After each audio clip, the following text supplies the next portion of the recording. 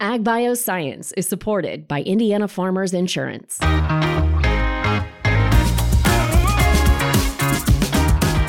This is Agbioscience. Welcome, and thanks for joining. I'm Mitch Frazier, CEO of Agrinovus Indiana, and this is the podcast where we explore all things agbioscience, the people, the products, and innovations across food, animal health, plant science, and ag tech. Renewable fuels and oils, those made from plants, are expected to grow more than tenfold in the next decade in the U.S. alone. Today's guest is a veteran of the industry and has a unique view on the role of plants and agbioscience and how they'll play in the energy transition. He is incredible. Welcome, Doug Berven, Vice President of Corporate Affairs at POET. Doug, great to see you again, and welcome back to Agbioscience. It's good to see you, Mitch. Thanks for having me. This is going to be fun, Doug. I am so excited to dig into the role that POET is having in this energy transition. For those that don't know, POET, a giant leader in biofuels, bioproducts. Before we dig into what's ahead and how this energy transition really will center on plants, we got to learn more about your journey from banking and medical consulting to biofuels. Doug, tell us more. Well, I'm going to be short about my history because, I grew up in Watertown, South Dakota, and after college, I moved down to Dallas, Texas. I got into business with my uncle and cousin down there in the medical consulting industry. We tried to help clinics make more money and be more efficient. And then I moved back to South Dakota. I got into real estate development with my father. For about 8 years, we were building hotels and restaurants, apartments, et cetera. And then as the economy really softened in the early 2000s, I went into banking, and I learned quickly that I wasn't really a banker. And so I sent a resume to Jeff Broyne, the CEO of POET, and he was just growing so fast, needed general business assistants doing little things that he didn't have the time to do. And so that started a journey of more than 20 years with POET. I'm so glad I landed here. It's been quite a journey.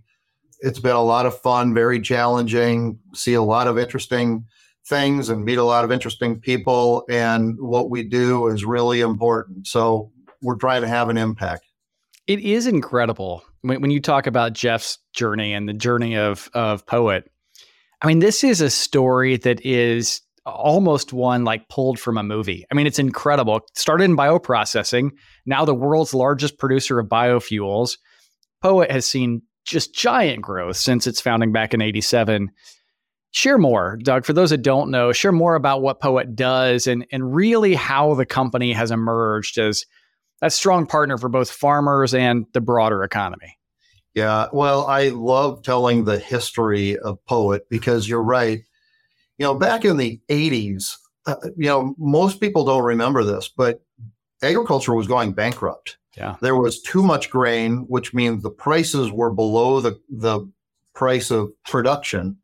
Farmers were going bankrupt everywhere. The government was paying farmers to set aside 20% of their land and not farm it. And the Broynes were living on a family farm near Rochester, Minnesota. They didn't want to set aside their land. So what they did is they built a small ethanol plant on the family farm. And they used they put their surplus grain in that family ethanol plant. They used the ethanol in the machinery. They used the distiller's grains for their livestock, and it balanced out well. At one point, they needed parts for that, and they ended up traveling to Scotland, South Dakota. And rather than buying parts from an old, defunct, bankrupt ethanol plant there, they mortgaged the family farm for about $70,000. They bought the entire facility, and Jeff, our CEO, and his brother drove back to the family farm, packed a suitcase, grabbed a sleeping bag, and they slept in that plant until they got it to run. So that is the humble beginnings from a family farm struggling to make it to now 35 years later. This year is 35 years, the largest bioprocessor in the country, the largest biofuels producer in the world. We produce about 3 billion gallons bioethanol annually, produce about, I think, 14 billion pounds of distillers grains that go all around the world annually. 975 million pounds of corn oil, as you mentioned, that goes into biodiesel, renewable diesel. So that's kind of a cool story right there, Mitch. We have byproducts from the ethanol industry that are renewable fuels. Think about that. Biodiesel and renewable diesel are now byproducts of the bioethanol industry. So, and we are just expanding from there. It is going to be, I think the next 35 years will probably be more exciting than the last 35 years, if that's possible. It's hard to imagine that. I mean, you look at that evolution that's happened within POET, but the evolution that's happened in the broader economy, and we see it today. It's at the forefront, this conversation around energy transition. We often see it, and Doug, you and I have talked so many times about this, we often see it as a binary switch, or it's framed as a binary switch from fossil fuels to electrification. It's one or the other. What POET has done, what the biofuels industry has done, is really said, hey, there's more here than that. If you would, share some more about this opportunity that exists between fossil fuels and biofuels, and really how that intersectionality is being advanced by science. Couple things. There is an energy transition underway right now, and most people think that is a switch from gas to electric. And look, electric cars are going to play a role in the energy transition. They're not going to be the only thing. In fact, I would say that agriculture, grains, bioprocessing, biofuels are going to play the majority of the role. Look, we have got to get more of our resources from the surface of the land rather than the center of the earth. We talk about climate change. We talk about air pollution. We talk about all these things, about being out of sync with nature, right? That is only because for the last 200 years, we have been taking coal and oil from the center of the earth and putting it in our atmosphere. We've relied on coal and oil for the last 200 years, right? So it's hard for us to imagine a world without that. But it's not that hard if you put it into perspective. So we've been using oil for about 200 years. How long has humanity been on the planet? A long, long time, right? A lot longer than 200 years. So what did we do before oil? We got all of our resources from the surface of the land. I think 200 years from now, we will be returning to the past, getting all of our resources from the surface of the land, a circular economy. It's going to be a cleaner world, a more balanced world. And, we are just at the forefront of what we can do with agriculture, biofuels, bioprocessing. So, yeah, I think there is going to be an energy transition, and I think agriculture will lead the way, not only with grains, but with biomass as well. Biomass hasn't even been touched. And the other thing to think about in agriculture is the global perspective. Right. This is something that I think not a lot of people realize. So in the United States, we produce about 178 bushels per acre, national average, right? The world average corn production is 57 bushels per acre. Wow. 57.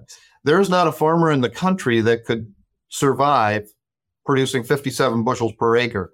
That's what the rest of the world averages. Now, the other thing is the world record for corn production is over 600 bushels per acre.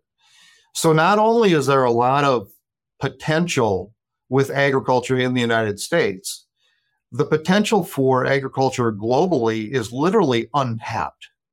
And we need to offer more markets for agricultural products so there's a margin in agriculture so we can start liberating countries that are dependent upon agriculture but can't make a profit, right? Because the rest of the world is being flooded with our grains. I think I often ask the question, is it more dangerous for us to depend on the Middle East for our oil or for developing nations to depend on the U.S. for its grains? The beauty of this energy transition, as we manage it properly, agriculture can provide not only the food and feed for the world, but the energy for the world as well, because it is so untapped. Energy is going to have to tap into agriculture for agriculture to be successful and for us to make this energy transition. That's kind of a long-winded answer for you, Mitch, but I don't think people realize the potential of agriculture. People wonder, can we feed a growing population? Of course we can. Right. And then some. It's really important to let people know that not only will we feed a growing population, we will feed the energy transition through agriculture, all while reducing greenhouse gases and combating climate change. That's a tall order, but agriculture is really well suited to do it. Well, Doug, I am eager to dig into how that will happen. We'll do it right after this. We're going to take a quick break. We'll be right back. Ag Bioscience is supported by Indiana Farmers Insurance. Whether your farm is your business, your hobby, or your passion, you and your farm are one of a kind. Each is unique and requires just the right insurance coverage options. Indiana Farmers Insurance has been protecting farmers for more than 145 years, and together with your local independent insurance agent, today we deliver insurance solutions for your farm, business, home, and vehicles. Insurance can be complicated, so it's important to have a trusted expert who will guide you through your insurance experience. We partner with only the best agents, and like us, most of our agencies have been serving customers for generations. Beyond the basics, we have many other coverages available to match your needs. Our agency partners are experts and can tailor just the right coverages for your farm, business, home, or auto. Come visit us at indianafarmers.com and discover why Indiana Farmers Insurance is the right choice for you. We're proud supporters of Ag Bioscience, and we're here to help you protect what matters most. Welcome back to Ag Bioscience. We're talking with Doug Berven, the Vice President of Corporate Affairs at POET. Doug, we were just digging into this idea of agriculture, ag bioscience playing a massive role in the energy transition. And historically, we've talked a lot about corn. We've talked about ethanol, but the diversity in feedstocks, you mentioned biomass, there's a lot of innovation on the horizon. Give us an idea. How do you envision, how is POET looking at this diversifying portfolio of agricultural products being a part of the energy transition? You know, we think of corn mainly because that is the most elegant grain to produce a lot of different products from. We often say that we can make anything out of a bushel of corn that you can make out of a barrel of oil. It's just a matter of biotechnology and economics, right? So corn is really, really important. And it's for a lot of reasons, from an economic standpoint, a processing standpoint, what you get out of it. We don't just make bioethanol out of corn. When we bring the corn in, the only thing that we consume is the starch, which is globally abundant and cheap, right? All of the protein, all the oil, all the fiber goes back to what corn is grown for in the first place. So we're not depleting the world of any nutrition, we're enhancing the world of that nutrition.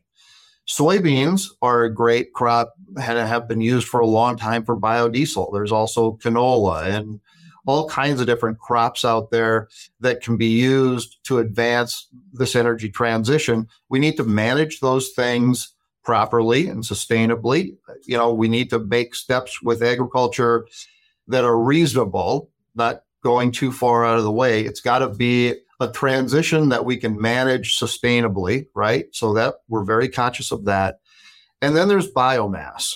You know, every state has biomass, whether it's wood waste, whether it's corn stover, whether it doesn't matter, waste pellets, right. Wood waste, all these types of biomass can be used all around the world to create energy, steam. They can power facilities. In fact, we have solid fuel boilers in place right now that are powering our facilities. Oh, wow. So we take in biomass, we burn that to produce the energy to run our plants. So it's cogeneration of energy, not only energy that goes into our gas tanks, but the energy that goes into running our plants. So that's pretty exciting. And then there's opportunities like methane gas from landfills. You know, we've got a 15-mile pipeline from a landfill here in Sioux Falls that goes to one of our bioprocessing facilities and reduces the natural gas that we need. So it just replaces natural gas.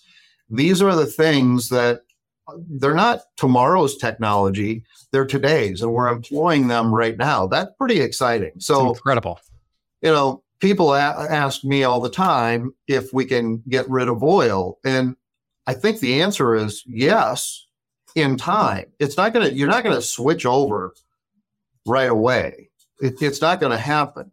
There are too many products that need to be made out of oil, but we can systematically reduce fossil fuels dramatically over time, and agriculture is going to be what provides the resources to do that. As you look at that resource component of this overall energy transition equation, I want to go back in time a bit, Doug. You've been a part of POET for quite some time. You saw the just meteoric rise of ethanol, 90s, 2000s. I mean, just massive growth. What can we learn from that growth that can apply to this next chapter of the energy transition? Are there lessons learned there? Are there things that we can say, okay, here are the things we saw. What does that mean for the future? Yeah, that's a really good question, Mitch. When POET and others in the industry started years ago, first of all, let's just put this in perspective. Ethanol's been around since the very first combustion engine was built in the 1800s. And it ran the Model T. It's been around forever. But it's really been the last 25 years where ethanol has really taken off. It's gone from 1% of the fuel supply to 10, 11% of the fuel supply today. So over this last 25 years, we have a history. We have a history of providing more energy, cleaner air, lower cost fuel, more abundant resources. And we need to make sure that history is realized in order to get to the next 25 years. What's been hard about getting to where we are today is convincing people that we're not going to put too much pressure on ag. We're not going to deplete the world of nutrition or resources or whatever it is. It's the exact opposite. We have enhanced the world of nutrition. We've enhanced the world of energy. We have literally rejuvenated rural America. As we started out 35 years ago, the ag industry in this country was going bankrupt and rural America was dying. The ethanol industry came in, soaked up surplus grain, and has literally rejuvenated rural America. And now we have the opportunity to do that for the rest of the world. That's what's really exciting about this, is it doesn't have to be a Midwest issue. It's a worldwide issue. And when about 60% of the world population considers themselves to be farmers, that's a really big deal. I mean, we're only huge. 2% of our population is farmers in the country, but around the world, it's a majority of people, and we need to provide the markets for those guys to thrive as well. So I think what we need to do is take the past and make sure that we educate people on the potential of agriculture, because that has been a hindrance to us in the past. If people don't understand agriculture, or people don't understand engines or fuels, or this is a complex system, agriculture, energy, environment. We need to take the last 25 years and make sure everybody understands the benefits in order for the next 25 years to be as prosperous as we hope it will be.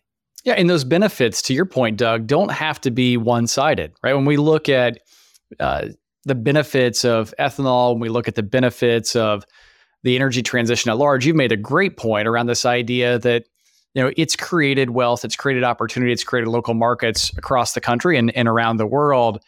We think about sustainability in that same construct. I think we can maybe apply the same thing, where sustainability has the opportunity to positively impact the environment, positively impact fuel, positively impact those who are growing the fuel. Give us an idea. What do you see that's on the horizon? What innovations? You mentioned biomass earlier, but what else? What else do you see that can truly advance this connection between sustainability and profitability of biofuels for both consumers and those who are producing the biomass? Yeah, you're hitting on a key point here. I think a number of things have to align to create reality. The technology, the economics, yes, the politics, the public sentiment, all of those things have to align.